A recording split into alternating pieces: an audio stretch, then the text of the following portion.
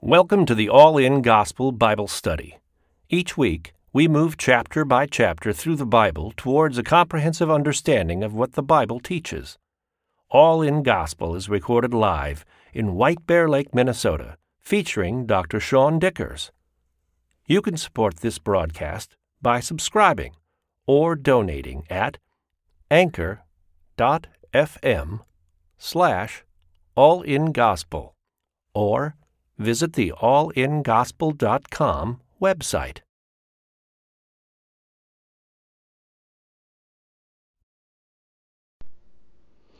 Hello and good evening. Tonight we are going to do Ephesians 4. Grab your Bibles, settle in, and we're going to study the chapter. What an amazing chapter. Ephesians 4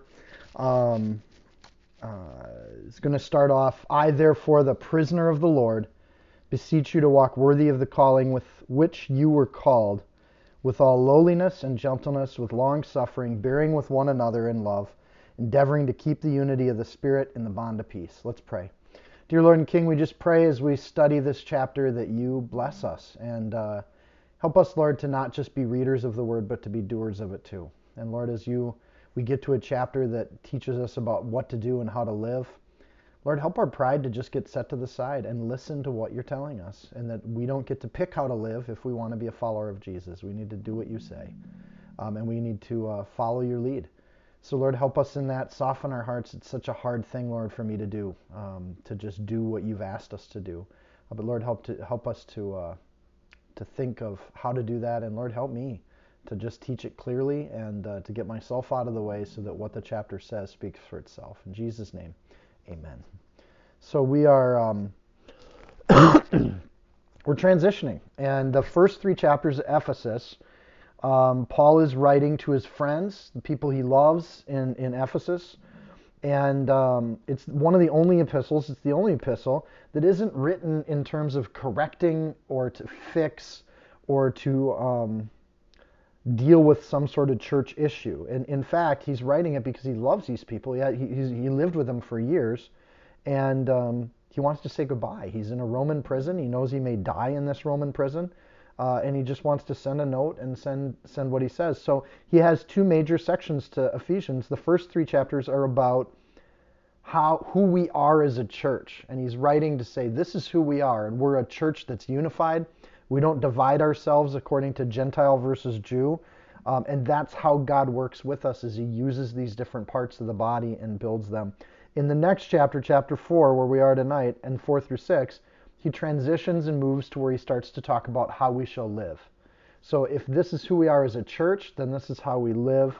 And there's no accident in that order, because if we are not believers living in unity, then how we live is really not necessarily giving a testimony to that, right? So we get into that. Chapter 1, he prays for wisdom. He's excited that the Jews and Gentiles are worshiping together in Ephesus. In chapter 2, he has this outlined plan for redemption, that this is who we are as a church. We're redeemed people. We were dead, and now we're alive. Now we're together, and we're saints in the church, and the Holy Spirit's working through us. Chapter 2. Chapter 3, he explains the great mystery that we as a church get to tell people about, that God has acted throughout history, and Jesus Christ was the beginning of a new era of history. And we get to share that with people because in that era, it's amazingly good news, or in verse 20, exceedingly abundantly above, which is Greek for supercalifragilistic, expialidocious. This is the most amazing thing that we can tell the world about. We're all children of God, every one of us, and we can all serve God through Jesus Christ. So if that's the case, verse 1 in chapter 4, therefore, if that's the case, he says, I, the prisoner of the Lord, I beseech you. And beseech in the Greek is a complete begging and imploring out of pure desperation.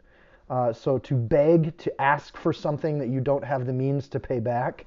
And that's where Paul chooses that word. He begs people, if we're redeemed by the Lord, then there has to be something that we do. And his wish is that they walk worthy of the calling with which you were called. And we don't walk worthy because we're doing something to earn God's grace, but notice the way the sentence is constructed. We walk worthy of the calling with which we were called. It's because of God's calling that we walk worthy. And that's a huge difference, the difference between a works-based theology and a grace-based theology. And we have been forgiven and called first, and therefore we should walk worthy. It's the least we can give back. So, and then we get into this list. This list, the first couple verses of this chapter, could be a 4-week sermon series at a church. They are defining what it means to walk worthy. And as believers, we could spend a lot of time dwelling on these. We're going to do it in about 15 minutes, which is just not giving some of these passages and some of these words enough time and enough attention. But we want to work our way through this whole chapter, and there's so much here. Unity, chapter 1 through 3, implicates this idea of walking worthy. And frankly, I love that phrase, and I've been sitting on it all week. What does it mean to walk worthy? And what does it look like if we want to walk worthy and be believers that do that? So to walk worthy, we seek God, we don't worry about ourselves, and we pay attention to how we walk and how we live our life. To walk is to progress or to go through life in a direction. And to be worthy is to be something that is the least we can do, is to walk worthy or do things according to how God defines holiness. Notice these verses come up with a few different definitions of that and how to do that, which is verse 2, with all lowliness and gentleness, with long-suffering, bearing with one another in love, endeavoring to keep the unity of the Spirit in the bond of peace. And that unity piece, we just got done with 3 chapters where Paul talks about that. But this is how we do it and how we walk through it. All of those words, lowliness, gentleness, long-suffering, bearing with, to endeavor, all have a similar root word, which is the root word in the Greek for humility. They're all different kinds of humility. So basically, the first part of walking worthy is to do it with some deep humility. And humility is not just to think, oh, I'm such a horrible person, but to understand the truth of where we are in the terms of the spiritual spectrum, and where we are in terms of being saved by grace, not by our own strength, but by God's. And being humble in the sense of recognizing the truth of our station in terms of God, right? So the opposite, and one way to get at this, and these are hard words to get at because frankly, the Greeks and the Romans didn't have a word for lowliness. So Paul makes one up here. He combines 2 different words, which is basically positive lowliness, because the Romans and the Greeks did not have a term for lowliness that wasn't a negative thing. Lowliness was like beggarly, right? It was something that was seen as repulsive and horrible by both of those cultures and the world they lived in. But Paul wanted a word, so he put a couple together and made a compound word that was basically good humility. That there's a kind of humility that's not lying in the term that we're putting ourselves down and living in this state of self-degradation, but just honoring that we're not God and knowing that we serve a master. And that's a good humility because it recognizes our station in a positive way. Where Romans are constantly trying to climb the ladder, there's no good version of that. But for Christians to just be okay with where we're at, to be okay with our station, and that there's a strength in that we're not constantly seeking to climb a ladder, that's amazing, right? So Romans 12:5, don't think more highly of yourself than you ought. Don't think of yourself as bigger or more important than you actually are, and live in truth with love in that you treat yourself that way, right? So our relationship to God is one of lowliness, right? It's the opposite, by the way, of self-esteem, to think highly of yourself. And we live in a world where every elementary school in this country, it teaches kids how to have great self-esteems. And we have a lot of people with great self-esteems, but they're lying in terms of where they are in their station with God. And we have college students that want to discuss their opinion versus God's opinion like they're equal opinions. And they're not necessarily equal opinions, and that's hard for some of us to hear, especially us academic types, right? What we think compared to what God thinks isn't that important. So that lowliness in terms of how we relate to God. The second thing is gentleness. Again, a difficult word to translate.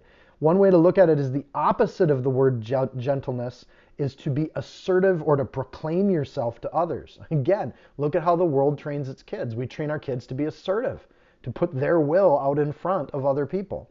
But gentleness is the opposite, to take your will and what you have to say and back it off. And in a social setting, you're gentle. You don't put your will out in front of other people's will. These are tough concepts for we Americans to figure out, or anyone in the Western world, where advancing ourselves, proclaiming ourselves, and thinking highly of ourselves are just common traits in our culture. And Paul calls Christians to be different than that culture, which looks a lot like Roman culture. Instead of advancing yourself, why don't you be content where you're at? Let God elevate you wherever He wants to. Instead of proclaiming your will and your opinion, how about you just keep it to yourself and you gently back off? So those attributes are how we relate to God. The next two attributes kind of relate to how we deal with other people. Namely, because long-suffering, we don't need to be long-suffering with God, right? It doesn't go that direction. Bearing with other people, we don't really need to bear with God. We just are thankful to God. So this is how we relate to other people. Less mature believers, or even mature believers, will do things that bug us because we're human. And anytime you spend an advanced amount of time with other people, especially in the church, especially a unified church like chapters 1 through 3, there's going to be people in that environment in any social setting that just eventually rub us the wrong way. Paul's basically saying with long suffering and bearing with others, we need to get over it. That when people are rubbing us the wrong way, it's because our heart's in the wrong place. The problem with all of these people that we have around us is that we're all sinners. So anytime we spend time with people, that's going to get difficult. So walking worthy means putting up with other people. Even better, we kind of bear with them. Bearing with them makes it almost sound like we're putting up with bad behavior, and that's not a good translation. The bearing here is more like we would say pre-bearing or forbearing. It's to anticipate or expect that other people are going to do things and to already know how we're going to react to people when they do them that way. How do we react with love and grace? So you long suffer in the moment, you pre-bear or you forbear with people by knowing what's going to happen ahead of time, and you still go in and love them and spend time with them and do it anyways. And then we endeavor to keeping the peace or being a peacemaker in the church is essential to the church staying unified, and to be one of those people that actually helps make peace by not antagonizing, by not going into situations, by not putting your will in front of other people. These are the things that we should be actually seeking and planning for, a lot like forbearing. We endeavor to keep the peace. It doesn't say that our goal in the church is to keep agreement with everybody. It doesn't say, and I think we can learn a lot by what Paul's not saying here. He doesn't say that we should all be keeping a common indignation about something and we should be rallying around an issue. It doesn't say that. That's not unity. Or it doesn't say we should be huddling in fear together about something and blocking off the rest of the world and running away with and just being a unified church that separates itself completely. It doesn't say any of that. It simply says to endeavor to keep the peace within the church. Peace, the Greek word there is eirene, means tranquility, harmony between people, to be secure in the presence of others. It's the opposite word of rage and fury. And you go all the way back to Genesis 1:1, when God looked upon the deeps and they were chaotic, and He brought order to the universe. Same thing in the church.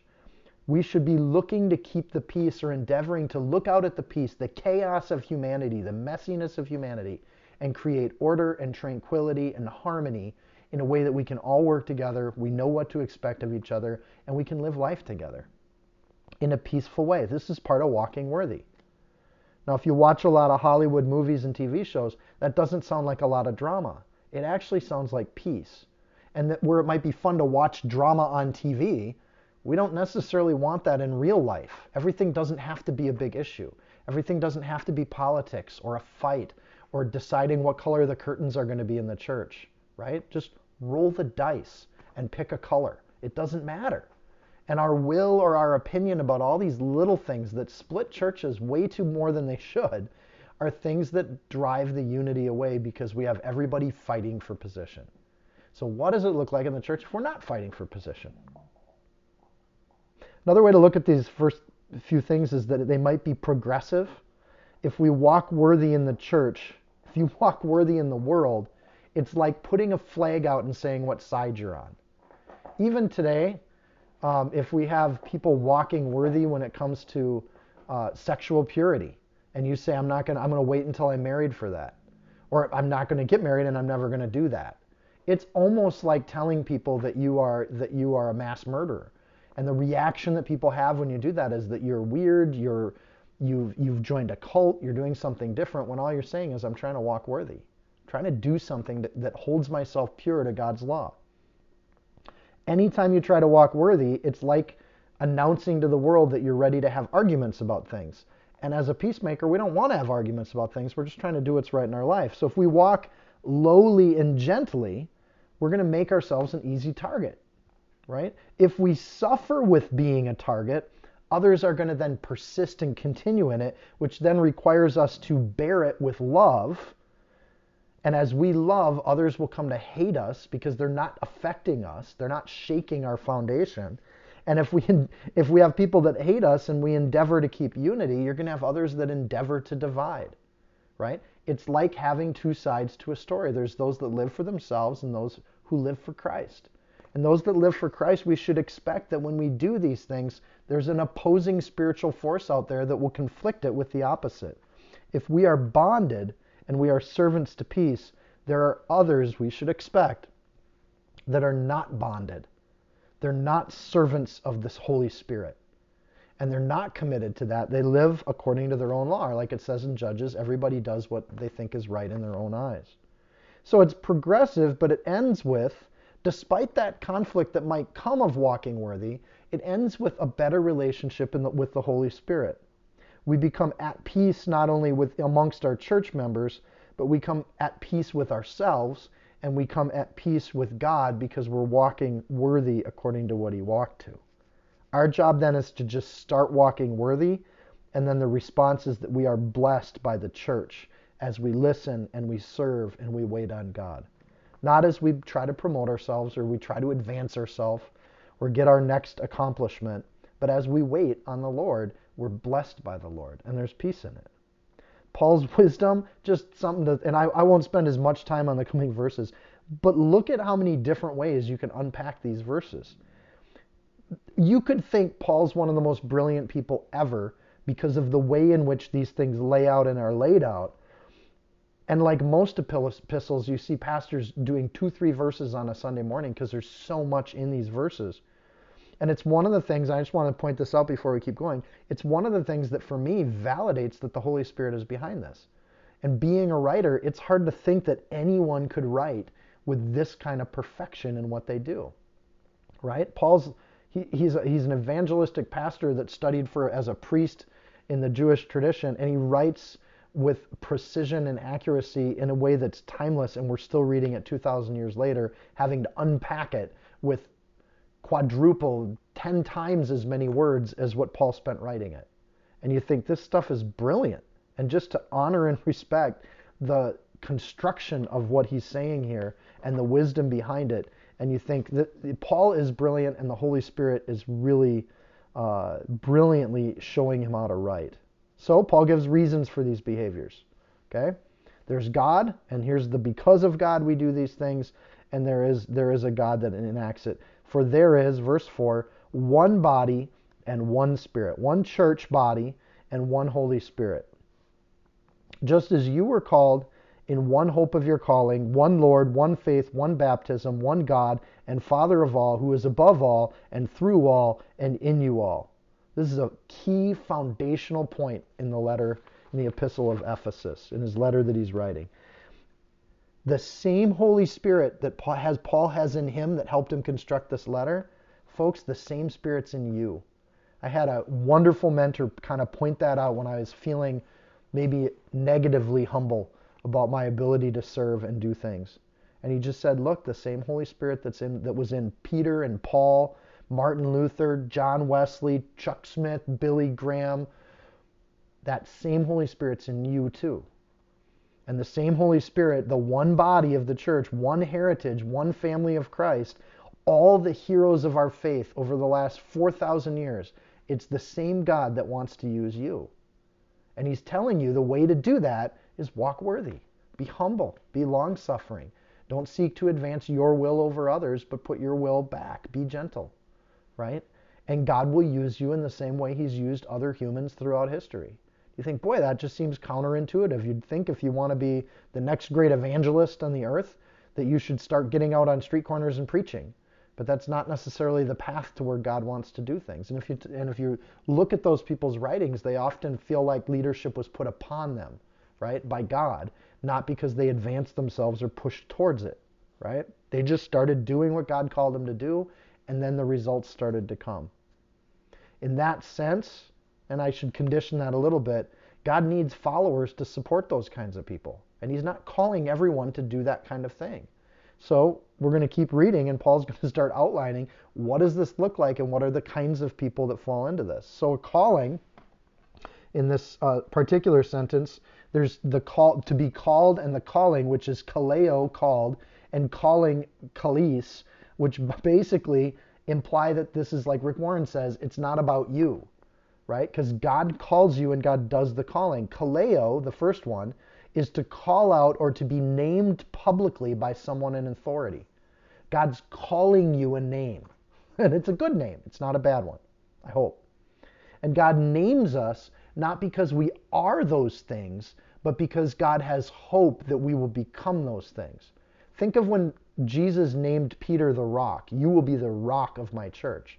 When he said that, Peter was no rock by anybody's standards.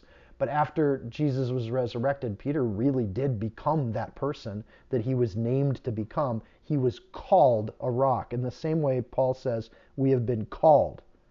He doesn't tell me what I've been called, but there's a name that's been called to us. Klesis, the second one, the calling, is a call to invite someone to come into something, like God calls us to salvation or he calls us to a wedding feast. He names us, he calls us something, and then he calls us to come to him.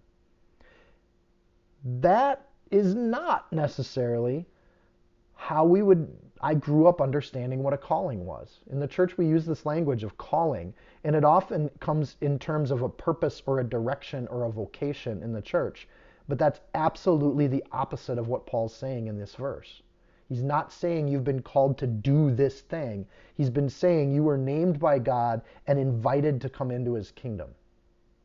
Right? So we look at these things, and the modern church has morphed that word calling into some sort of a thing that we really want to do on our own. We want to find our calling, right? Which mirrors what the world says of find your bliss, find your joy, find your calling. It's what the world does that's been brought into the church. If you really want to be doing something in the church, stop trying to do things. Just come and be blessed and let God work on you. And eventually, as you're working on your relationship with God, you're going to find that when you're going to church every week and you're being blessed by this community of people, you're going to see needs. And you're going to see things that need to get done. And you'll think, oh, I know how to do those things. God has brought me through a path in life where I know exactly how to help with that thing that needs to get done. And you just kind of raise your hand and say, I'm happy to help with that. Not only that, but I love doing that kind of thing. I have a gift in that area that God's given me that I think I can really be a blessing to the church because I know how to do it and I love doing it. So finding your calling, make sure we understand that that's not about exerting our will to go towards something. It's about letting go of our will and letting God fill that thing we let go of. If we let go and empty our hands, God can put things into our hands because we have some openings.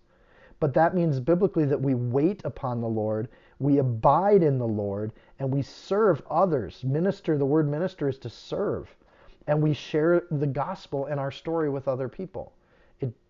That's a calling, and that's the calling for everyone, and it's not different from what Paul was called to what you're called to and what I'm called to. It's the same thing. So there's nothing individualistic about a calling, right? We join the church, which is where we get hope and blessing and opportunities to serve and share our witness, and that should be enough for us. And it can be enough for some people for years. I've seen people that just come to the church for 5, 6, 7 years, a lot of times because God's got to heal some things. God's got to do a work on our hearts. God's got to help us let go of some anger and bitterness. God's got to teach us how to have joy again. He's got to bring us from a false humility into a truthful humility. right? Where we don't feel less than other people, but we do feel less than God. And we understand our place and where we're at, and we become blessed. And it can take years for God to do that healing work because God sees the long game. And He's not looking for what you're going to do next month. He's looking for your entire life and what's going to prepare you for the kingdom of heaven. It's not just Paul teaching this idea. And I want to dwell on this idea because it's a big deal. And for me, this was a big hurdle, almost 10 years for me to get through this point through my thick skull, right? And here's one of the verses that helped me with that. In fact, it was incredibly convicting. If you go to Matthew chapter 18, Matthew chapter 8. Now it happened as they journeyed on the road that someone said to him, Lord, I'll follow you wherever you go. So Jesus is trucking around with his disciples, and a person says, I'm going to follow you wherever you go. I like how it just says someone, which tells you that they're advancing themselves, right? But they're not known by the disciples at this point. They don't know the name. Lord, I'll follow you wherever you go. I'm there. I'm going to do it. That enthusiasm is great, but they're still advancing themselves. And Jesus says to them, foxes have holes, birds have the air and nest, but the Son of Man has nowhere to lay his head. I'm not going anywhere, Jesus is saying. I don't have any place. I don't even have a home. Why do you think it's going to advance you to follow me? And then he said to another, follow me. But he said, Lord, let me go first and bury my father. Apparently, the first two verses, and Jesus is just like, look, there's no place to advance yourself here. That person just disappears. That someone isn't even relevant anymore. I don't want to be one of those people. And then he turns to another person and says, follow me. Jesus actually gives the invitation to the second person, the calling to the second person. And that person gets a calling, and then he says, but is either a great word if it's followed by God, but God. It's a bad word when it's not followed by God. But he said, Lord, let me first go bury my father. Now, there's nothing wrong with honoring and burying our parents, right? Nothing wrong with it. But God had invited him to do something in the kingdom. And you'd think anybody that gets invited by Jesus himself to come do something in the kingdom, I would just be there and do it. But really ask yourself, would you walk away from that calendar event that you have that other humans are expecting you to be at? Have you let go of this world enough to where when Jesus invites you to do something that you're willing to interrupt your own life to do what God's calling you to do? This guy wasn't. Right? Jesus said to him, he says, let me go bury my father. And Jesus says to him, verse 60, let the dead bury their own dead. But you go preach the kingdom of God. Man, what an invitation. Why don't you skip your funeral and go preach the kingdom of God? And another also said, Lord, I'll follow you, but let me first go and bid them farewell who are at my house. Well, that's not even a calendar event. That's just wanting to say goodbye to your family. There's nothing wrong with that. But when you compete that against God, it becomes a horrible situation. So it wasn't really bad to do that. Jesus shows that the whole idea with the burial was just a lame excuse. Now they want to just, go say goodbye. So the funeral wasn't that big of a deal, really. I have a good friend who laughs when he hears people make excuses, and he just kind of shakes his head and goes, lame excuses. Because we as humans, when it comes to the kingdom of God stuff, we make lame excuses for why we can't do it, why we don't have time for it, why we can't make it, why we can't be there for those events. And they're lame excuses. And you got to be long-suffering and gentle and graceful with those. It's important that Paul said those things first, right? So when we run into the lame excuses, we act a little like Jesus. Jesus doesn't go after him. He just lets him go. All right, well, do your own thing. We're free in Christ, but we're enslaved to the people around us, and that makes us make excuses to God. So we walk worthy, we follow, we preach and we share, and we abide in the church and do this kingdom stuff by sacrificing our times. So when people ask us to do things, I love it when people say, we should pray. Will you pray for me about something? And you stop them and go, yeah, let's pray right now. Sacrifice your time. If you want me to pray for something, let's stop right now and pray for something. Why would we wait on prayer? Or somebody says, we should get together. And you'd say, all right, tonight works. I'll dump everything because you're a brother or sister in Christ. And I'll take whatever time it needs to go do that thing with you. Right? I'm going to get 5 phone calls tonight saying, let's hang out. and I'll be called a hypocrite very quickly. But how many times when you say, all right, well, let's get together for breakfast tomorrow morning, do people say, oh, I can't. I don't have time for that. I got this other thing going on, or I got this thing going on. Well, then you're still attached to the world.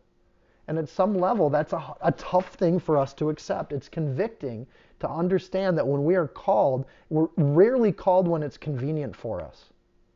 And Jesus called these people, just one after the other. And one had to go do this, and one had to go do that, and somebody just had to go take care of one more thing. And Jesus just keeps walking. And I think sometimes God does that, and we think, why haven't I been called by the Lord? And the Lord's just shaking his head going, lame excuses. I've called you 20 times to encourage this person, to spend time with this person that wants to spend time with you, to love this brother or sister in the church, to edify, to admonish someone. And those opportunities just pass because we don't have we've filled up our life with so many things we don't have time for the kingdom. In the book of Matthew, Jesus wraps up these 3 little mini narratives, and he says to this guy, nobody having put his hand to the plow and looking back is fit for the kingdom of the God. That's the convicting part. It's the part we don't want to hear. If you don't have time for God, you're not fit for the kingdom. Man, how does that work? Luckily, Jesus has grace. Luckily, I could make 10 years of mistakes not having time for the kingdom, and I can say, I'm sorry, God, forgive me, and he does. But then he wants us to walk worthy. Okay? Dump your calendar. Do what you need to do to follow and do what I've invited you to come do. I've given you a calling. Come do it. So this guy had a chance to literally follow Jesus in person and had excuses. Who am I to say I would be any different if Jesus came up to me physically in person and invited me to follow him? Would I have time to do it? That's the part that's convicting. That's a hard thing to read. No one in the church is higher or above one another. Paul's trying to say that. We'll get back to Ephesians. One Lord, one faith, one baptism, one God, Father of all, who's above all and through all and in all of you. You are all equal. There's no status. There's no position. There's no hierarchy in the church. There's only one hierarchy, and that is God's on top. And he's working through all of us, even though he works through us in different ways. Verse 7. But to each one of us, grace was given according to the measure of Christ's gift. We're all equal in the church because we're all coming in humility with gentleness and long-suffering, and God works through us in different ways and gives us different opportunities. Over here, there's a prayer warrior. Over here, there's an encourager. Over here, who's somebody who just has like a mental card catalog of who needs what and what people are struggling with in their lives. And they seek to meet needs and connect people. Right? The networkers. There's people that know how to explain things in the Bible better than other people. There's people that know how to just bring people in and be welcoming and hospitable, right? The engaging, magnetic personalities. There's one Lord of all those people, one faith, one baptism, one God and Father of all, who's above all and through all and in all of you. But to each one of us, grace was given according to the measure of Christ's gift. We're different people even though we serve the same God. So in context, right, Paul's talking about Jews and Gentiles. They're all accepted by God. God just maybe works through them in different kinds of ways.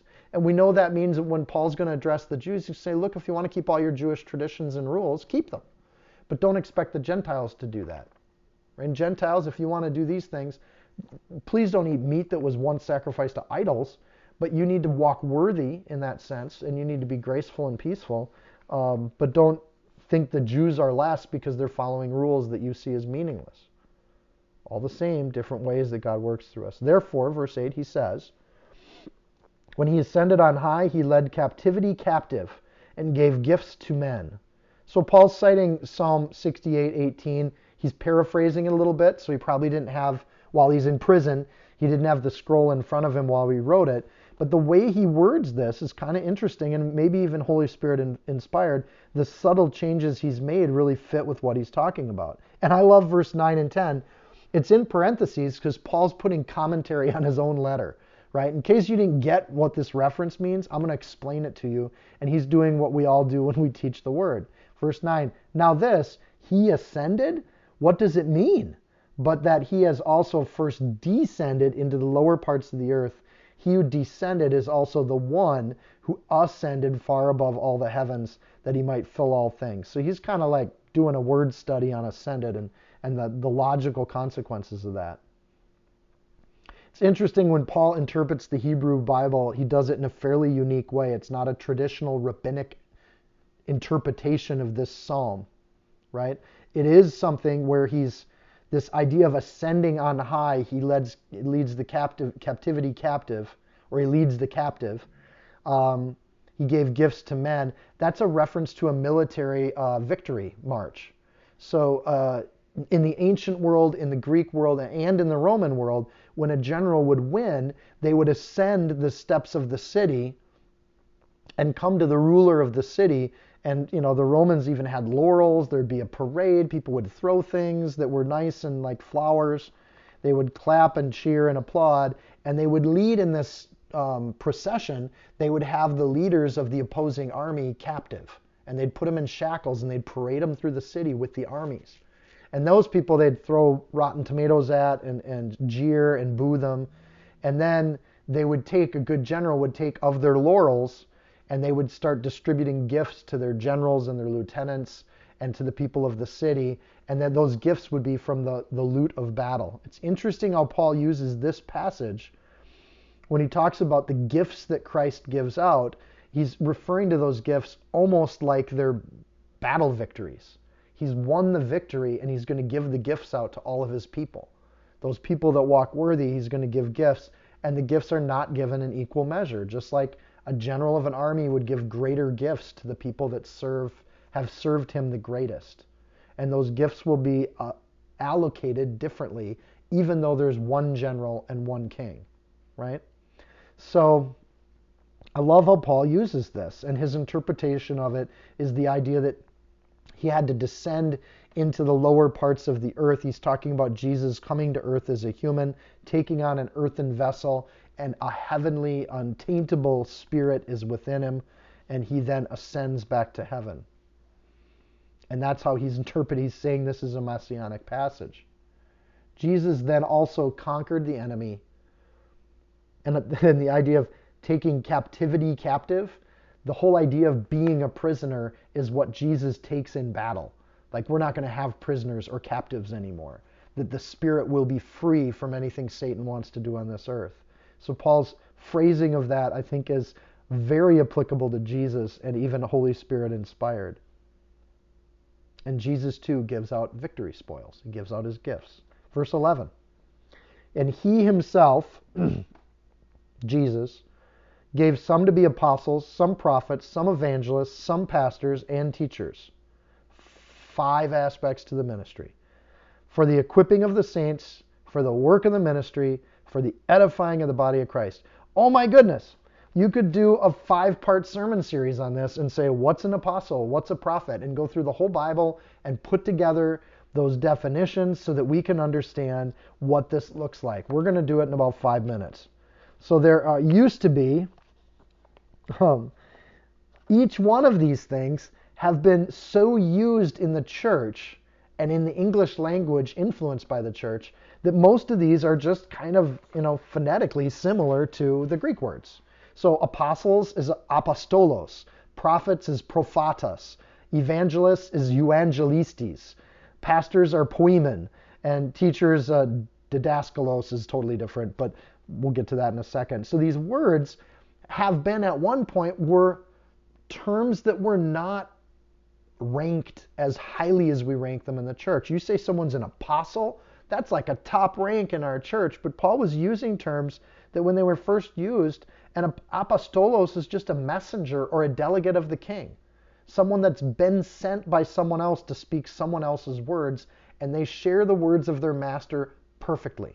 They mirror their master perfectly. That's an apostle. Someone who brings the words of Jesus to other people, and they do it so that others can hear what they're saying.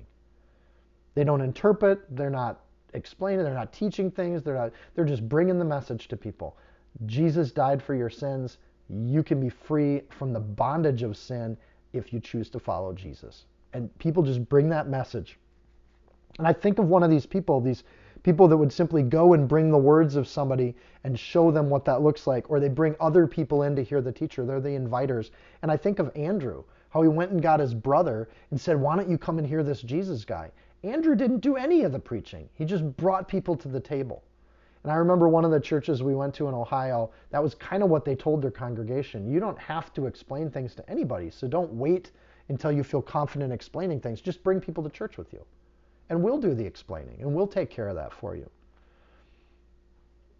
Prophatos, prophets, is to speak forward, to advance something or make it known, to be an interpreter of hidden things so that they become mysteries. And we talked about that in Ephesians 3. So a prophet is someone who shares the mystery of God's.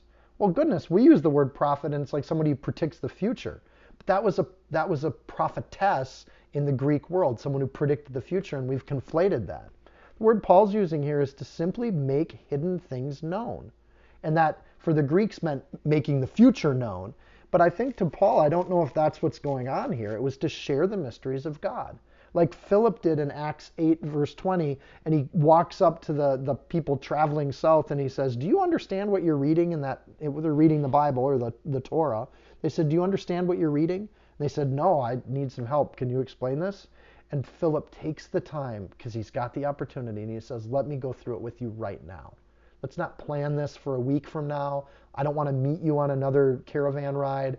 Let's go through it right now and let me explain to you the mysteries of the gospel. I think in that sense, Philip was acting as a prophet according to how Paul's defining it here. Evangelistes, evangelists, are a bringer of good news. They're a herald, right? They bring good tidings. They have a word for just heralds that bring news, but this is a herald who brings good news. They're shouting it and proclaiming it, right? So they come to the masses and they're loud. So in Proverbs 25:25, it says, as cold waters to a thirsty soul, so is good news from a far country. Then Paul stood up, beckoning with his hand, men of Israel, and you that fear God, give me an audience. The evangelistes is a come one, come all, stand on a soapbox, the person who speaks to the crowds and announces the word to people, right? So Paul in Acts 13, that idea of just bringing good news from another place and sharing it with people. That's evangelists. And we still use that word fairly clearly. Pastors blew me away. I think a pastor is the guy who's in charge. And there's some truth to that. In the kingdom, the guy who's in charge is the one who serves the most. A poimen is a shepherd. Literally somebody who cares for the animals while all the adults take care of business back in town. Right? It's a lowly position, a pastor. A pastor is one who cares for the wealth of the household. So they're the caretaker of these sheep and these herds and the cattle and the crops, and they make sure that nobody steals them, and they protect the flock from wolves, and they keep people away from the wealth of the household. And pastors do that for the body of Christ, right? When you have people that come into the church, the preacher, the pastor, is the person who manages those people and takes care of them. So which example do we have of that? Jesus. He called himself not a shepherd, he called himself the shepherd, right? He's the greatest of the caretakers of the church. A good shepherd, a poimen, is the same word as what Jesus used to describe himself. Only in John 10:11, I am the good shepherd. The good shepherd gives life to his sheep. And he said to Peter, do you love me? Feed my sheep.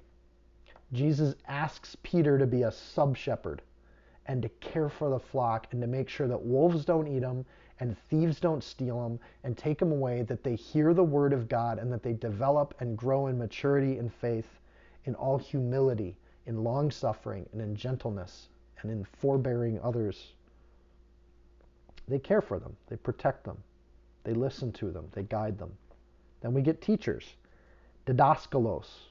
A teacher is a lot like we use the word now, only it's specifically in a religious context. It's someone who teaches people the ideas of the faith, similar to a prophet.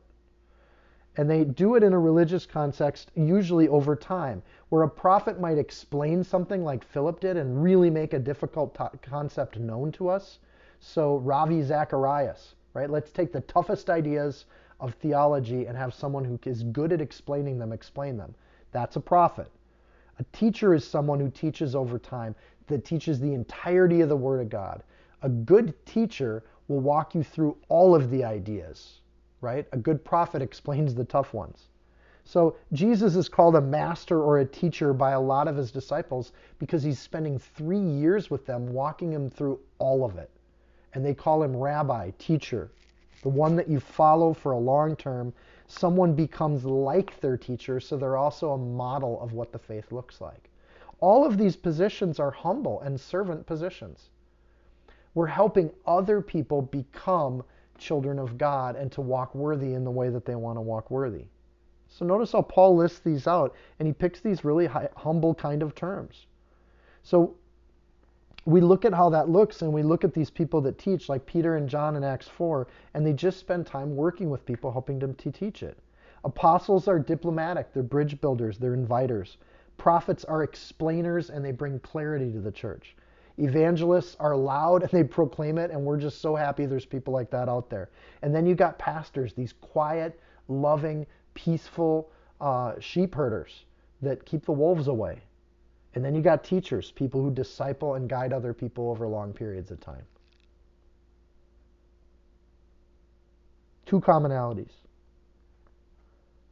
Notice that the role that we have in the kingdom is a gift. I'll read that again. He himself gave some to be apostles, prophets, evangelists. God gives those roles as a gift. We don't pursue those roles. This is where sometimes I wrestle with the idea of seminary, someone who's decided they're going to be in one of these roles, when learning the Word of God should happen within the church. It should be part of what we're training everybody to know the Word of God. So when people advance themselves into these roles, that sets a red flag up. I don't see that in the Bible. What I see in the Bible is that Jesus puts people into these roles because there's people that have questions and somebody says, I think I can answer that for you. And it becomes a very organic and natural thing when you have a healthy church where people are walking worthy. Jesus picks them, Jesus places them, Jesus gives them purpose. What's the purpose of all this? Paul says in verse 12, it's for the equipping of the saints, for the work of the ministry, for the edifying of the body of Christ, to share the good news and to live and walk in peace with each other in a unified church. That's why we have these people. These people help build a healthy church. And we need different personality types and different kinds of people to fill all these roles. The purpose then is to serve and edify. And what's missing here that blows me away is the purpose of these people is not to convert anyone. J. Vernon McGee used to say, people would ask me, how many people have you converted to Christ? And J. Vernon McGee would say, well, in truth, friend, I haven't converted anyone, not one person. And he would say that because his idea was God does the converting. The Holy Spirit changes people's hearts. We don't do that. We don't argue people into the faith. And I think sometimes that's been one of the ways in which we've twisted the idea of evangelist. That evangelists just mentally convince people to be in the faith, but that's not what good evangelists do. Good evangelists present the gospel in such a way that the Holy Spirit moves on people's hearts and they make a deal with God, not a deal with the evangelist. So the purpose of these roles is to equip the saints, people that have already decided to follow Christ. We want to equip them and teach them in the ministry. Ministry is work or service for the edifying of the body of Christ. To edify is to nourish something or to build it up over time. Man, I want to go to this church that Paul's talking about. And you know, Paul's writing this to his friends in Ephesus saying this is what it's all about. So I'm sure the Ephesians struggled with doing this. And to hear a letter like this would be encouraging them. Notice that it doesn't say here that we accuse people when they mess up. We encourage people. We edify the body of Christ. Right? We don't create legalism around the body of Christ. We don't make a bunch of rules around the body of Christ. We edify people that are seeking to walk worthy towards Jesus Christ. Verse 13, till we all come to the unity of the faith and the knowledge of the Son of God. In other words, we're not there yet. And Paul, I'm sorry, but I still don't think we're there yet. But the goal is clear. Just like the law defines sin as the thing not to do, Paul's defining here's what walking worthy looks like, is this is where we want to get. And just in the same way that all of us are sinners, we're all pursuing how to walk worthy. All of us, until we all come to the unity of the faith, that we become unified in this idea that we're all marching towards Jesus together. To be to a perfect man, to the measure of the stature of the fullness of Christ. Are we ever going to get there? No, but that's the goal. And you set the goal because that's where you want to be. I want to be just like Jesus in every way, shape, or form. Are we always long-suffering of other people? No. Sometimes we lose it with people, but we apologize. We're working towards that in unity. Verse 14, that we should no longer be children, tossed to and fro, and carried about with every wind of doctrine by trickery of men in the cunning craftiness and deceitful plotting. You know, if we're unified in Christ and we're mature in our faith, then we don't become like children bickering with each other. We don't argue over dumb things because we're looking to Jesus, the big thing. We don't debate about certain ideas, and we're not tossed to and fro. I'll come back to, let me finish this section. But speaking in the truth in love may grow up in all things into him who is the head, Christ. Christ is the boss, from whom the whole body, joined and knit together from what every joint supplies, according to the effective working by which every part does its share, causes growth of the body for the edifying of itself in love. So this idea of edifying the church, Paul has built on it with another one of these passages that you could slow down and do a sermon on each portion of a sentence about what this means. Paul uses the image of the body in 1 Corinthians 12, Colossians 1, Romans 12. He uses this image of the body as the church. Christ as the head of the church and all these different parts, but it's still one body doing one thing. So where the Gentiles love the Lord this way, and the Armenians love the Lord this way, and there's different parts of this body that do things in slightly different ways, but together they're advancing the message of Jesus to the world. If the church looked the same in every country and every place around the world, it probably have varying degrees of success because it looks the same and different cultures would respond to it. But Jesus has brought people that can bring the message of the gospel to every culture. So the music looks different, the buildings look different, the dress and clothing rules look different in different places of the world, but the message, the unity is in Jesus Christ. That's what matters. One head together doing a work. It says, till we all come, the primary work then of the church and people trying to walk worthy, the work is to develop mature believers. If your whole church is full of a bunch of baby Christians that can't figure out how to walk in the world or seek purity, then you're not necessarily equipping the saints, and that becomes a problem. Unity in the faith. He restates his point here about why he's writing all this. The knowledge of the Son of God. Directionally, we know God, but we do it better when we're together doing it. It's hard to study the Bible on your own, I think. It's a lot easier to study the Bible when you have people to talk about it with. It's why we do Bible studies. Right? It's that you have this set time that you meet and you're going to progressively work through the revelation of God because you want to get to know him better and learn it better. When we do it together, we can call each other out when we're walking astray too, and we can admonish one another in the faith. I think it's a healthy thing when a brother or sister in Christ calls their good friend, they bring truth in love, as Paul says here, to do that with each other, but we speak in truth and love, verse 15, so that we can all grow up. And we can stop being babies. The knowledge that we see in this passage that Paul's talking about is epignosis, which is precise and correct knowledge. It's not to know God because we feel God.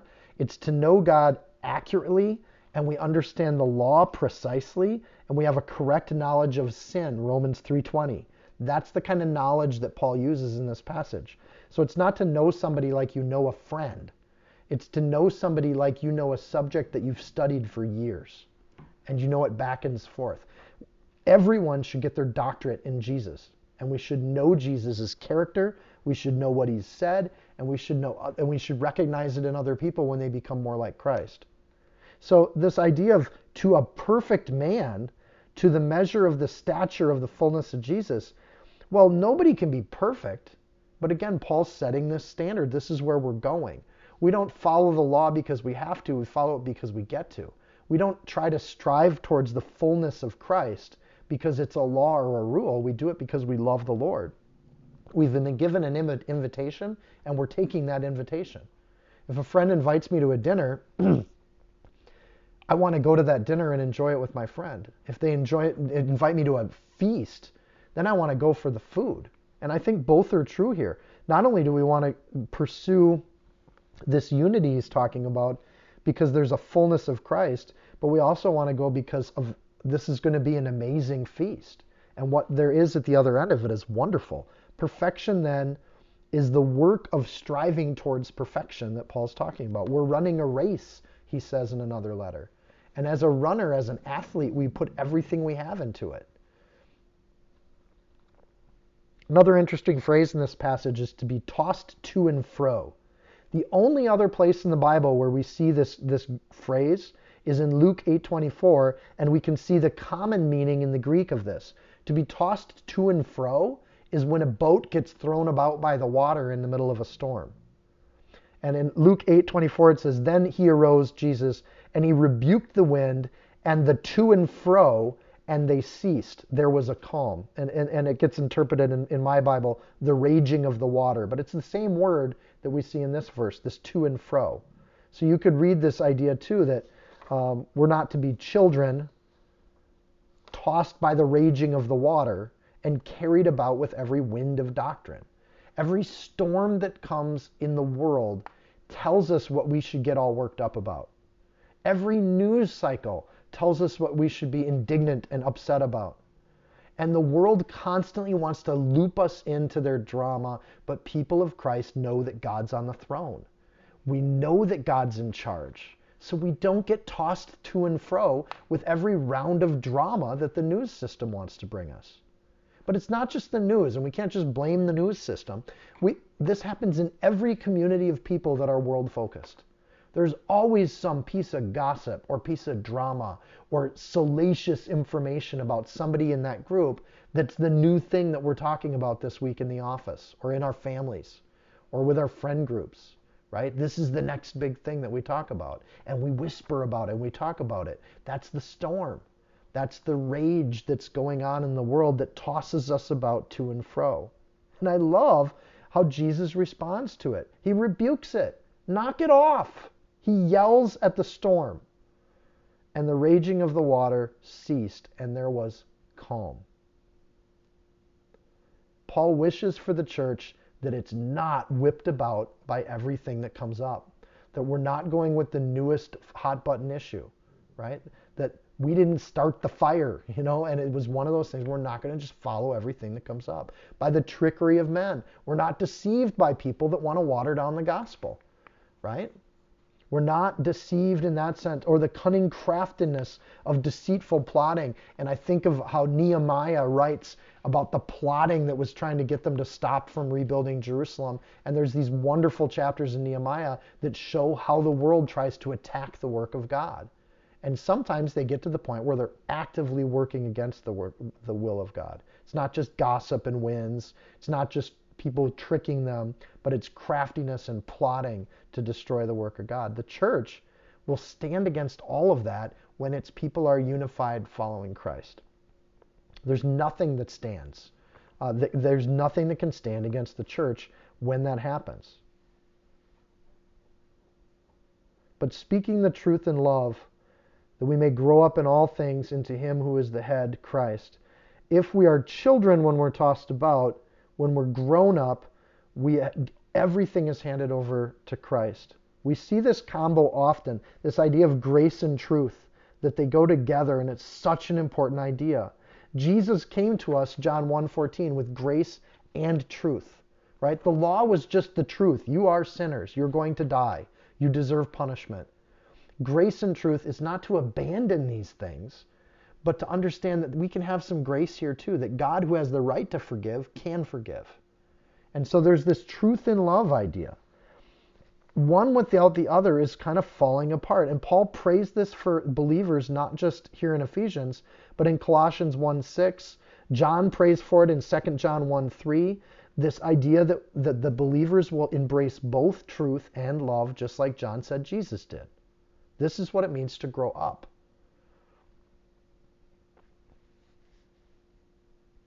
sometimes for children, when we teach them the rules, they'll catch their parents breaking the rules. And it's a tough thing. You make a rule for that little kid, they're going to embrace it. And all they understand is the law and the truth. And they don't understand times when there might be exceptions to that, or times when that doesn't apply, or people to which it does not apply to. The nuances of it are lost. Then we have other times when they get older and they become teenagers and they expect grace for everything they do. And both of them are childlike and they're out of balance. If you think that all God is a bunch of rules that you have to follow, you're a child spiritually. You don't understand the complexity of God and the grace that God's offered. If you understand that God is just grace and love, and anyone can come to him in any state and do anything they want with their life and still be accepted into the kingdom of God, you're believing a lie. There's no truth in that. And likewise, it's like a childlike faith that gets tossed around everywhere. Every mood or issue that the world takes on, you're just going to compromise it because it's all grace and it's all truth, and there's no real truth because everything's culturally contextualized. And that's not the prayer of the biblical Jesus that John says came with grace and truth. I love you, but there's laws that you need to follow. You should pursue holiness, and here's what holiness looks like.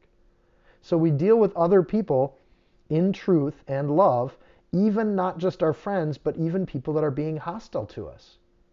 Well, you think, fill in the blank, blah, blah, blah, blah, blah, or the people that came to Jesus and said, aha, aha, we've got you, the lawyers that would try to twist him up, these people that would attack him with their words.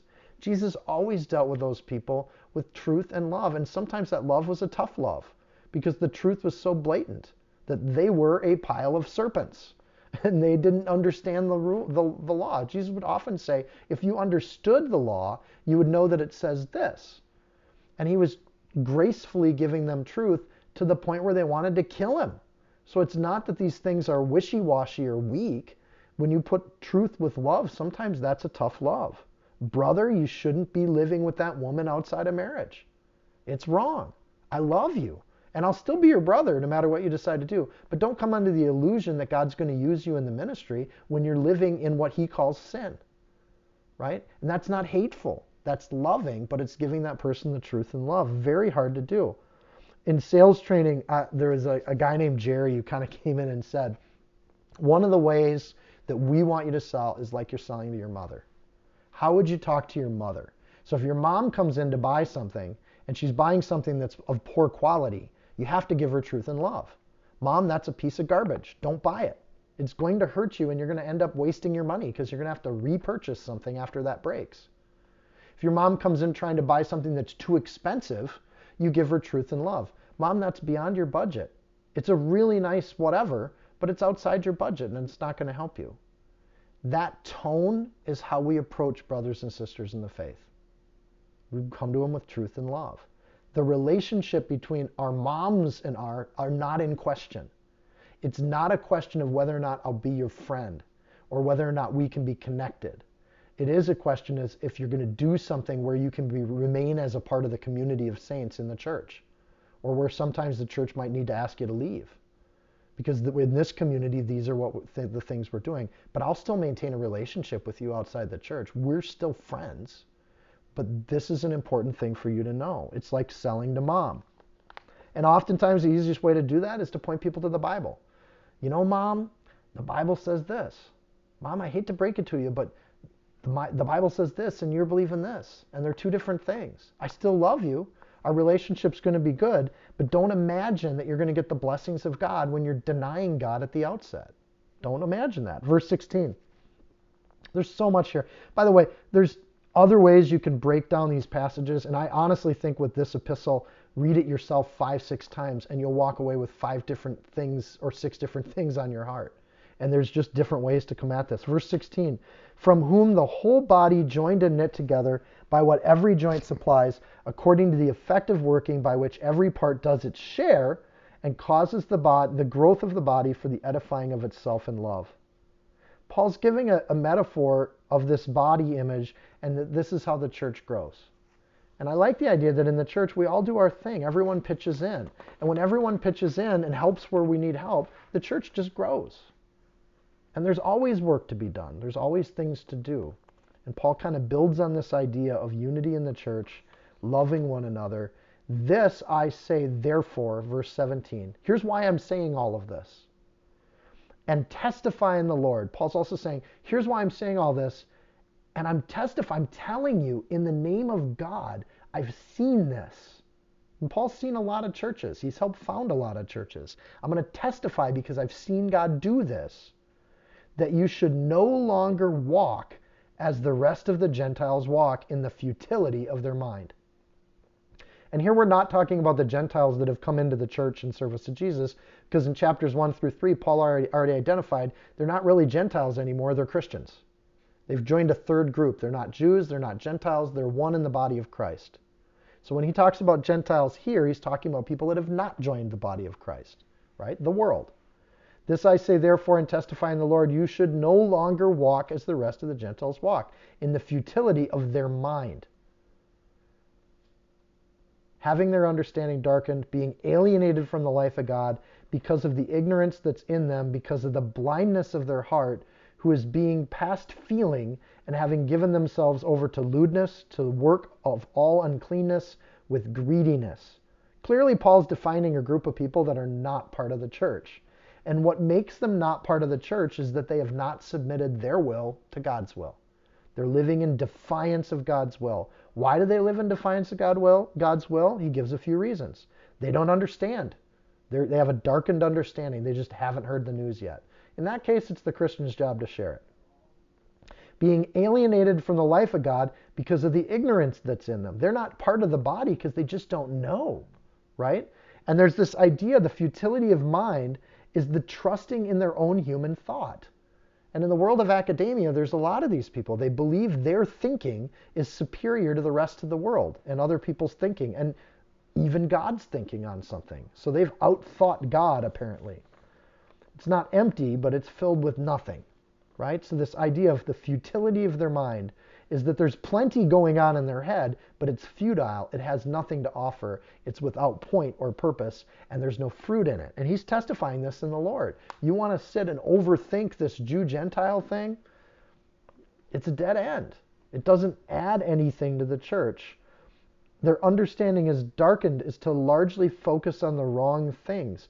When you can't see and you're in the dark, then you have understanding, but it's not seeing anything, though it may understand it. You can feel the chair in the room, but you can't really see the chair in the room. You don't fully understand it because your understanding is darkened.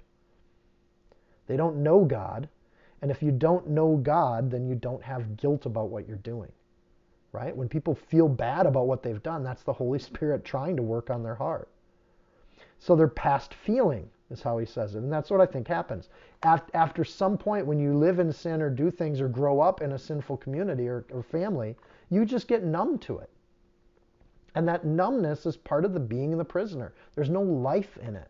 There's no joy in it. But you don't feel guilty or shameful about it at all anymore. Just say, hey, when I do these things, it's great. And you say, well, how's the rest of your year? Right? So the lewd and unclean and greedy, Paul starts to say this is the end result. You've got these people that are doing this stuff, and he doesn't say to protest against these people. He doesn't say to try to go out and pass laws to stop these people. He's just identifying that they're lewd and they're greedy and they're nasty people. And go back to verse 17. Our job is to not walk like those people. Be different. So when the world says to do X, Y, and Z, we just say no thanks. We're trying to be holy. People say, trying to be holy, what does that mean? And you'd say, well, let me tell you all about it. Lewdness is to flaunt or brag about what you're doing. So there's a point at which these people will, in defiance of what God has said is good and right and clean and holy, they'll actually flaunt that they're not doing those things. They'll do the opposite of what they think God has defined as holy, and they're going to brag about it. They're not ashamed of their sin. And that's a tough place to be. In Leviticus, God says to take those people and get them out of the city. Don't let them be part of your church. Don't let them be part of the nation of Israel. Because in open defiance against God, you're causing an argument based on human reasoning and human understanding that's contrasting what God has said looking holy looks like. So don't do it. So they brag about it and they're lewd about it. Their uncleanness is a direct reference to what God defines as clean and unclean. Paul's, I think, talking about the law. Even Gentiles may know that these Jewish people or these Christians think this is holy and unholy, but we're going to do it anyways. We're going to do it right in front of them just to show them that we can. Well, that's dangerous because you're setting yourself up as an enemy of God. And again, in Leviticus, God says he sets his face against you in chapter 19. You do these things and you're making an enemy of God, not of me as a Christian. That's between you and God. Sorry you want to be lewd and unclean and greedy in doing those things, but I'm going to just walk holy. I'm going to walk like Christ wants me to walk. And I think that has more fruit in my life than what you're offering. Verse 20. But you have not so learned Christ, if indeed you have heard him and have been taught by him, as the truth is in Jesus, that you put off concerning your former conduct the old man which grows corrupt according to the deceitful lusts. All that stuff that you used to do doesn't look so appealing anymore. Don't be like the Gentiles. Don't walk like they walk. Because if you've learned Christ, you should want to put that stuff off. What about those things where I become a Christian? I don't really want to give up these things. And I don't know that I can. Maybe you even have sins in your life where you know it's sin. You believe it's sin, but you can't stop doing it. And Paul would say you're still an immature believer. You're a child in Christ. What do? Walk worthy. I can't stop doing these things. I keep falling back into these sins. Then you go to God because that grace isn't something we generate. We don't make a new man in ourselves, a new person in ourselves. We let God do that to us. The first thing you do is you pray. Lord, take away the desire to do those things that you say are evil. Just remove the desire from my heart. And pray it every day until it's gone. And at some point, God will do a work on your heart and he'll change you. But if you have not so learned Christ, you lean on Christ when you do these things. Verse 23, and be renewed in the spirit of your mind, that you put on the new man, which was created according to God in true righteousness and holiness. God creates the new man. You want to walk worthy, don't do what the Gentiles are doing, and focus on verses 20 through 24. Right? Give up everything that's in the world. And the more that you give up, the more you have this space in your life to add something in. And here's what you add in. You're renewed in the spirit of the mind. To put off and to put on is like changing clothings. So you're putting on, you take off one shirt and you put on another shirt. That's what you do when you start to walk worthy. You just say, I'm not this anymore. I'm going to be this. You tell people about it. When you meet your former friends, and they're bragging about their sports team, you're bragging about your church and what's going on. And if you don't go to a church you can brag about, switch churches. Go to one where there's a unity in Christ moving towards the proclaiming of the gospel. Brag about what you're learning in Bible study. Brag about something you heard tonight on this Bible study that really caught your attention or convicted you, and tell your unbelieving friends about what you're learning. Or better yet, share it with another believer, with an unbelieving friend in the room. Right? And we're scared to even talk about Christ in this country because the world has told us we can't. And we lose our boldness in Christ. And Christ says, if you're ashamed of me, I'm ashamed of you. So we want to be ashamed of Christ. And part of being ashamed in Christ and not wanting to talk about our faith is because we're so attached to the world, we still care what they think about us. Get so attached to your friends at church that you care what they think about you. Brag about how you're caring for other people. Brag about acts of kindness. I just saw a wonderful YouTube video today as we're in quarantine for the coronavirus right now, and people are starting to do good news kind of YouTube clips and whatever, and they're basically saying we want to gather up stories of kindness and brag about them. And you think, wow, this is amazing. And this is what the church does, is we get so excited about what God is doing that it renews the spirit of our mind. Instead of worry and anxiety or hatred for other people, you start to look for peace, and you start to have joy, and you start to love other people. And you have a renewing of the mind because you've put on a new set of clothes. You've put on this new idea of who you're going to spend your time with and how you're going to do it. I used to teach in psychology class that to actually change your neural dendrite network, You have to excite the brain so that the dopamine flows and you create new myelin coverings for new neural pathways. If you want to get yourself out of your depression, go do new things and excite your brain. And it's one of the quickest ways to shake off some of those things. The thoughts that we have amount to the choices that we make, which form our habits, which form us. In a godly sense, you are what you think about. What you spend your time on, where you spend your money, will become who you are. Put off the old man, put on the new man, which was created according to God in true righteousness and holiness. Righteousness and holiness are defined in the Old Testament. That we are told what righteousness looks like in no uncertain terms. So fasting, discipling people, adding holy is all good, but it's learned Christ. It's not learning about Christ, it's learning Christ. Do you see that phrasing there? But you have not so learned Christ. It doesn't say you have not so learned about Christ. And there are Greek words for that if Paul wanted to say that, but it's not what he said. You learn Christ. That means you're living, you're abiding, you're purifying, you're getting healed by Christ over time. It's that important time you spend in the body of Christ where you're just being blessed by the body. And God doesn't call you to do anything for a season because he's learning to know who you are and you're building that relationship with him. And there's no substitute for learning Christ, to getting to know someone as your God and your Savior. We've heard him in verse 21. How do we hear Jesus? We read his book. And you come to Bible studies and you study the word. I'm probably preaching to the choir on that.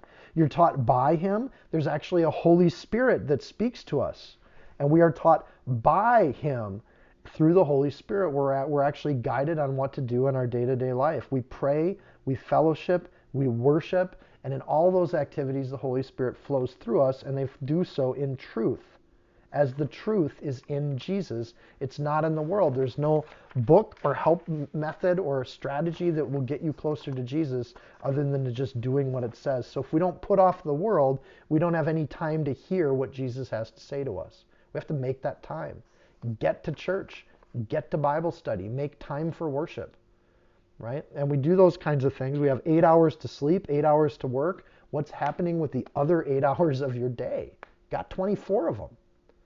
Oftentimes, especially in America, those 8 hours are just being wasted.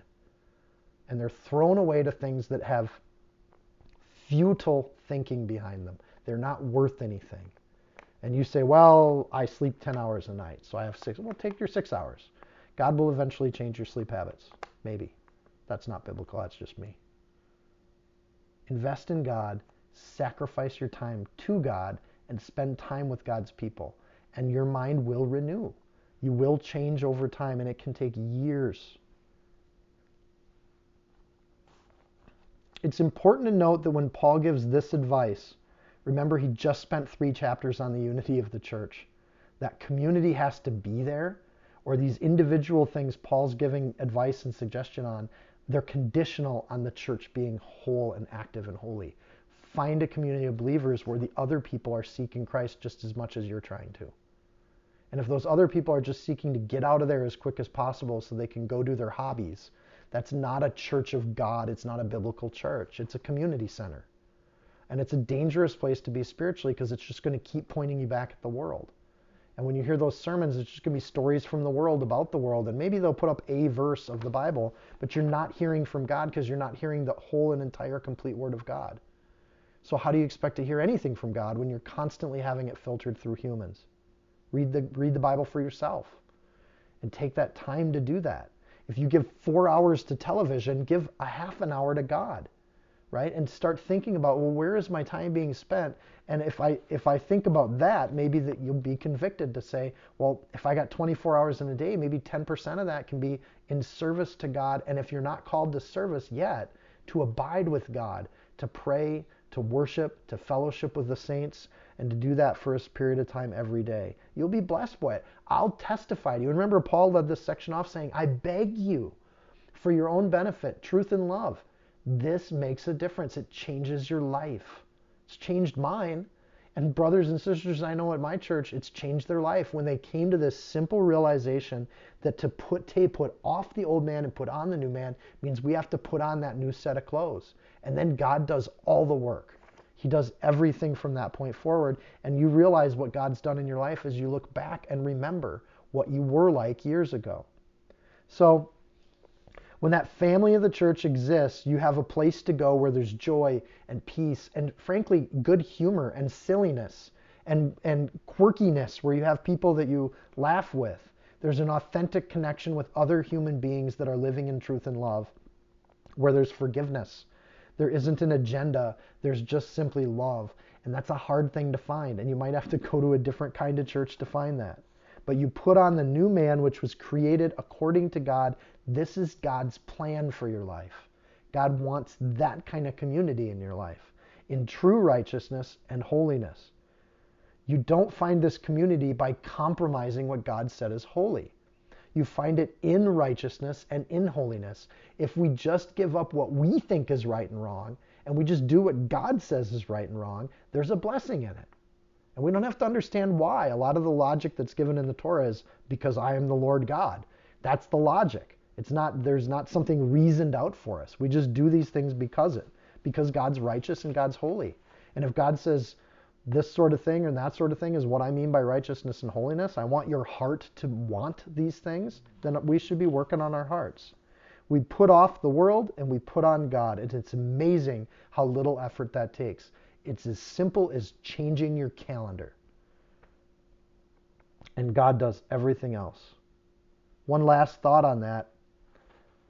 One of the things we give up by taking off the old man is making all of the decisions on our own. Sometimes putting on the new man means waiting on the Lord until the Lord tells us or calls us or invites us to do something. And that's so hard for human beings because we want to line up what's next in our life. And maybe the Lord just says, wait. He made Moses wait. This could be incredibly discouraging, but for me this was really encouraging. He made Moses wait 40 years until he called him and invited him to do something. 40 years. But he got his name in the Bible, right? So it was one of the people God used the most to do the most to help found a nation. And he had to wait herding sheep for 40 years. So one of the things we give up is our own plan for our life and what the world tells us we should do next. Give up the plan, put on God, and he can do a work. 2 Corinthians 5:17, created in us at conversion is the person created according to the image of Jesus Christ and instinctively righteous and holy. See that theme come up again? It is in contrast to the old man, who is the person inherited from Adam, who instinctively rebels against God. We instinctively want our own plan. And rebellion against God isn't always doing something horrendous and things that'll put you into prison. Rebelling against God is to say, today I'm going to do this instead of this thing you've got for me over here.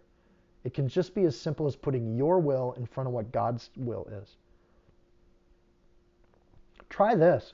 One of the ways to try to do this and to try to hear the voice of God is to set aside time. I remember in college I used to do what I would call a walkabout. It's an Australian idea. In order to be coming of age, you just start walking. You put one step in front of the next.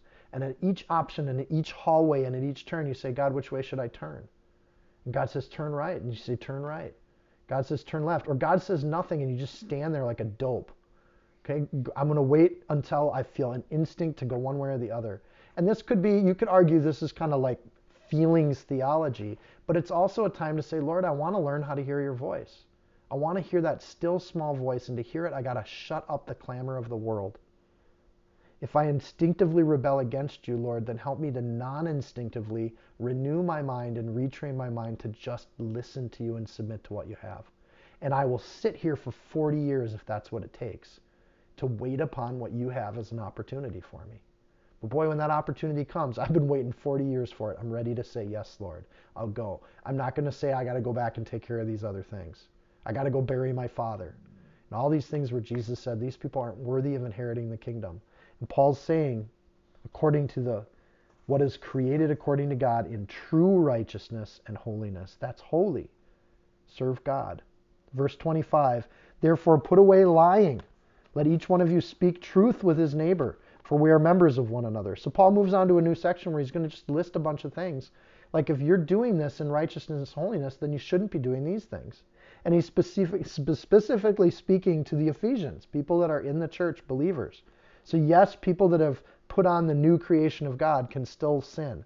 And they can still do things that are wrong. And Paul says, put away lying. Speak truth. This is really hard to do. There's the big epic lies that most Christians can avoid, but it's the small little lies. It's the exaggerations. It's I went this fast instead of the reality and the truth.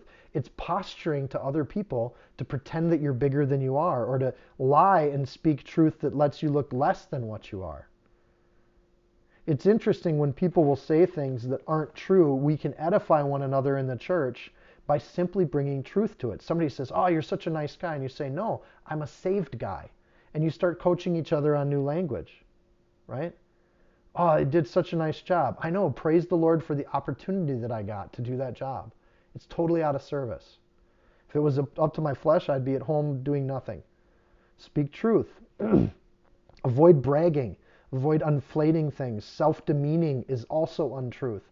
We have Christians today that have been messed up by stuff in their life, and they need to speak truth into their life, and they need brothers and sisters that help them do that. Saying you're worthless and God doesn't have a use for you, or that there's no calling for you, those are lies. So speak truth into those situations. Truth and love. Actually, God has a calling for you. He will invite you to do something in the church. He has called you for a purpose because he needs you in this way in the body. That's an exciting thing. But it's an untruth to think others. Don't take credit for things God has done in the church. That's also untrue. Lying never helps the body of Christ. It always hurts the body of Christ. And so does anger. Verse 26. Be angry and don't sin. Don't let the sun go down on your wrath. Now in context, he's not saying that Christians don't get angry. In fact, he's saying the opposite. Be angry, but don't sin, implying they're two different things.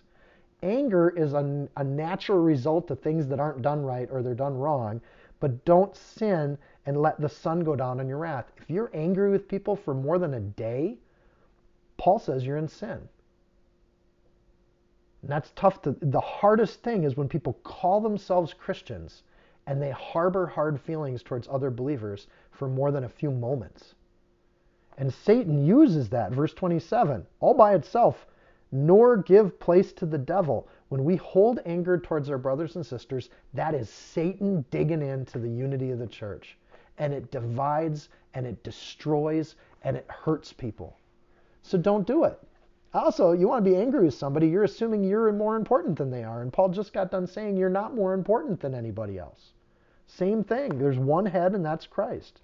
So to be angry oftentimes is because somebody has crossed your path or you've crossed other people's path and they've called you out on it. And you're angry. So you're either resisting what somebody's told you or you're thinking that your territory is bigger than what God's given you. You can be angry, but don't go to bed on it. Go to that person and talk to them and deal with it and work it out. And you don't have to agree. Paul never says that the church has to agree with each other. But you have to just admit that God's calling you to do one thing and that person to do another. And maybe there's times to split up. Like Barnabas and Paul had to go separate ways on a disagreement. It's okay to disagree. Just go different ways and do your own thing.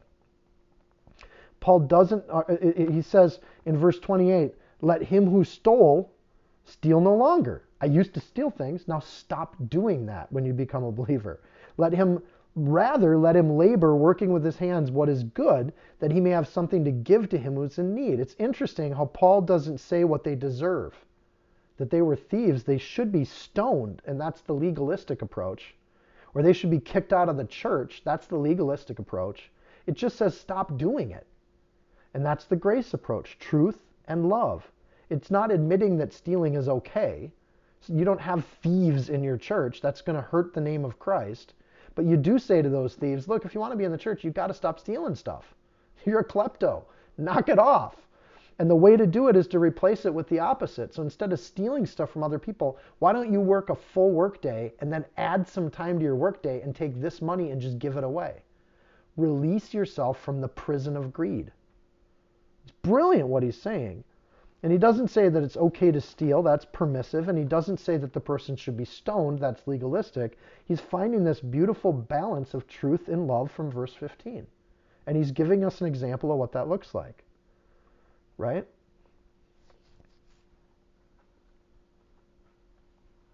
Don't lie, speak truth. Be angry, just don't go to bed on it. Don't steal, do something and give stuff away. The labor word that's in there implies that you work harder than normal people, or you're laboring beyond what you're required to do. To use the same hands that used to be for stealing is perfect symmetry. Paul's seeing a justice there. And I like the idea that God often uses our weaknesses or our areas of sin, once conquered, are the ways that we bless the church. One of the ways that prideful people can serve the church is to be humble and take care of the cleanup and to do the things in the church that don't get a lot of attention. And you can just bless the church by doing things that are humble and give up your pride. So you're not calling pride okay, but stop doing the pride, right? And start doing the opposite of that. Let the things that used to be committed to Satan be committed to God, and change those. Here's another one, verse 21. Let no corrupt word proceed out of your mouth. Boy, that's easier said than done. Pun intended. But what is good for necessary edification, that it may impart grace to the hearers. Every time we want to complain, staunch that. I think of the old song that they used to sing, Home, home on the range, where the deer and the antelope play, where never is heard a discouraging word. And that idea that they're trying to teach their children with that song is, we never hear discouragement in the church. Corrupted words are two words in the Greek. Sapros means rotten, putrefied, worn out like a tomato that's turned black and green with mold. That's a corrupted word. It's worthless. It's without quality. It's worthy of being thrown out of the door. It's sapros, right? It's empty idle talk that you wouldn't want to eat, so don't say it. So if you don't want to hear those words, don't be speaking those words. The most common thing of that in our family is that we want to come home and talk about things. And to talk about things, you want to say, well, I liked this and I didn't like this. And one way to think about that is just stick with the stuff you like. Stick with the stuff that edifies. Nobody cares what you don't like. So stop talking about it. It doesn't add any value unless you want to step up and serve the church, and God can actually use what you want to offer to bless the church. So corruption, sapros, is the opposite word of edification. And in verse 29, Paul is contrasting those two words. Don't do corrupt things, but what is good for necessary edification. Instead of corrupting things, make things healthy and bring nourishment. A good tomato, a tomato that you want to eat, that's ripe and edified and fed. That's the sort of thing you want to bring to the church. Or the Teddy Roosevelt quote, it's not the critic that counts, but the man in the arena. Don't complain about church, help build it. We have too many people that want to be bosses, but they don't want to be followers and helpers. And we need very few bosses in the world. We need an army of people that'll serve. And again, Paul's argument is Christ is the only boss that we have. Everybody is a servant. So no one's above other people. Remember, that was all before this. Let your words be edifying. Don't grieve the Holy Spirit, by whom you were sealed for the day of redemption. When we grieve things, the word grieve is exactly what we think. We grieve dead stuff. If you want to come into the church and you're not putting off the old man or the old woman, you're grieving God. He bought you with a price, and you're keeping your same sick clothing. You're still bringing putrefying words into the church instead of edifying words. Don't be the bitter pill, be the old gem, right? And as humans age, they get like that. They either get nasty and mean with their words, or just every word out of their mouth is a blessing. And you think, what an awesome human being to have around. Be that person in your church, that every word that comes out of your mouth is wonderful, or you're grieving the Holy Spirit. I don't want to put myself in that position. I don't want the Holy Spirit to think of me as the dead creature that was purchased initially. God's trying to bring new life to me, not to grieve the fact that I'm still dead. And what makes us dead spiritually is this: what comes out of our mouth. Jesus said it's not what goes into the man that makes them defiled, it's what comes out of them that makes them defiled. Read verse 29 in light of what Jesus said. Verse 31, now we turn to the heart, right? Verse 29 talks about what's coming out of our mouth. Verse 31, let all bitterness, wrath, anger, clamor, which is a word for chaos, and evil speaking be put away from you with all malice. Take anything where you don't love other people and get rid of it. Kill it. Do it with malice. And I love it. I like the with all malice is we should treat those things that are malicious with malice. We should hate those things when we hear them in ourselves. And it doesn't say that we need to be running around trying to stop other people from doing that.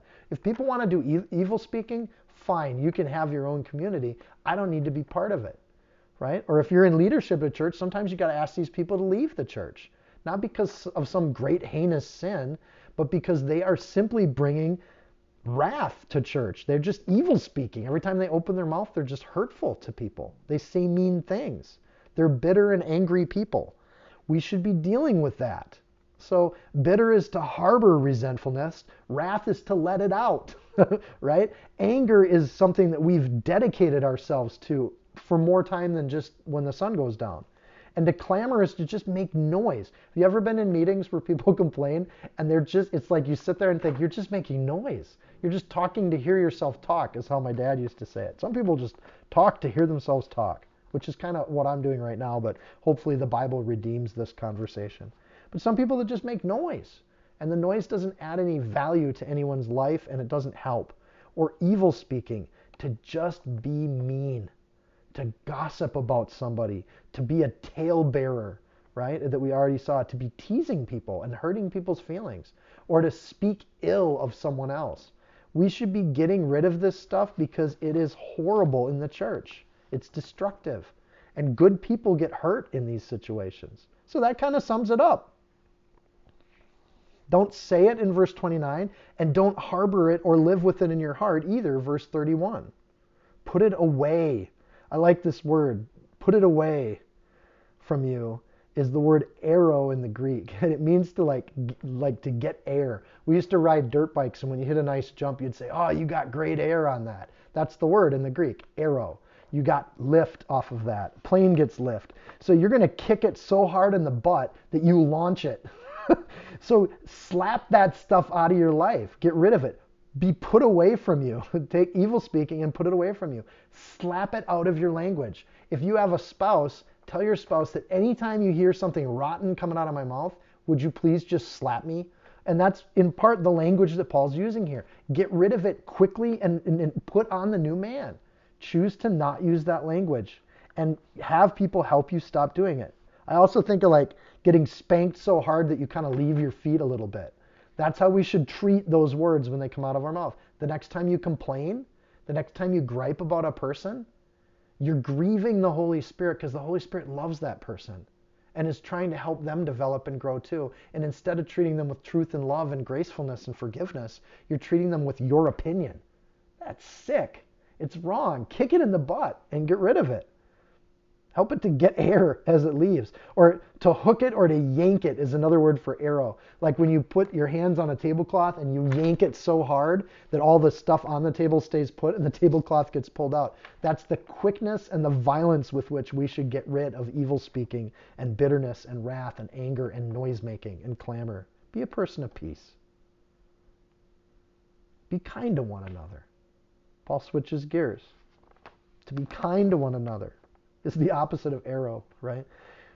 Be kind to one another, tender-hearted, forgiving one another, even as God in Christ forgave you. You know why you should forgive other people? Because God forgave you. You're not that special either.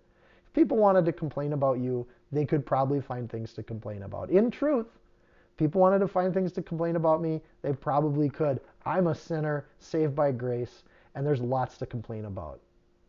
I had somebody who listened to one of these sermons and told my friend and said, boy, he sure says the word right a lot, because I'll finish a sentence and go, right? And it comes from my teaching days. But if that's all you got out of that teaching, boy, you need to slap that stuff out of your life and get rid of it. You're just killing your ability to see joy and peace in the Holy Spirit. Be kind to one another. Don't say mean things. Be tender-hearted. When people are hurting, feel it in your heart. Don't be hardened in your heart. But feel and understand when other people are struggling. Be forgiving to one another because God forgave you.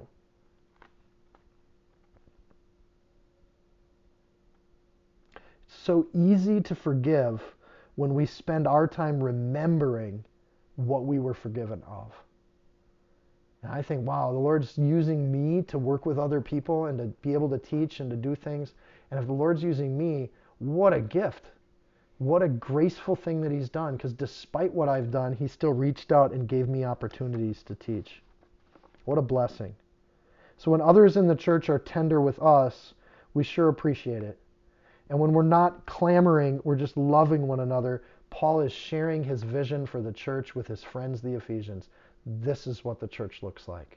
What an awesome place to be. And it defines hope. And remember, Paul testified to this. He's sharing these things, and he did it out of experience. He's seen it happen. And I want to testify to you. When you find a great church and you see this happen, you grow in the Lord faster because you learn how to do dialogue. You learn how to love because you get to experience it from all these other people that just look at you and they're tenderhearted with you. And they love you and they forgive you. And you screw up and you say stuff wrong and you're like, dang, I'm sorry, that was hurtful. And they're just like, I forgive you. I'm not harboring any anger towards you because I don't have any anger to offer, right? And if I was upset with you about something, I would tell you before the sun went down. And you got a whole community of people that can just trust each other in that you know, because a lot of times we imagine people are angry with us and they're not. And we build up this idea that we have this conflict with people and then we really don't have it. But in a community where you can trust that if they had an issue with you, they'd tell you, you can just be at peace and love. And it's a blessing. And that's what Paul is begging the Ephesians. I beg you, he said at the beginning of this chapter, I beg you do these things. Not because you have to. It's not legalistic. And you don't do it in a permissive way where you just accept all behaviors, right? There's some things not to do here on this list. So you balance truth and love, and in the church, that becomes a powerful tool for God that He can use to change cities, to change countries, to change entire cultures, which He's done over the last 2,000 years. I testify to you, historically He's done it. I testify to you that He's done it in my life, and He's done it in a lot of my friends' lives too. So if you've never seen that kind of thing happen before, look for it, because it's waiting for you, and it's a wonderful way to live life. And you have a lot more joy in all the things of the world that come at you, and the clamor and the noise that comes from the world doesn't kind of hit you. It starts to bounce off of you, because you know that there's reality at your church where people are actually living with truth and love. There isn't a hidden agenda there, right? And you can start to build those things. And there's people out there, I should say, that have been really hurt by churches where they are sinning and they are hypocritical. But don't give up on trying to find a body of believers, maybe a smaller one, where you don't have those kinds of things, because there's a blessing in that group and there's a hope in that group, because you start to see the power of God at work in people's lives, which makes it a lot easier to share with other people that you see the power of God at work in people's lives, because you do. It's truth. And you can share it in love. But let's pray. Dear Lord Jesus, thank you for Paul. Thank you for his desire to be in a prison cell and not complain or clamor or be angry about his position and situation, but to actually teach people the opposite, and to show us that there is something that he can testify to, that is a living, healthy, united church. Lord, I pray for the church in America and around the world.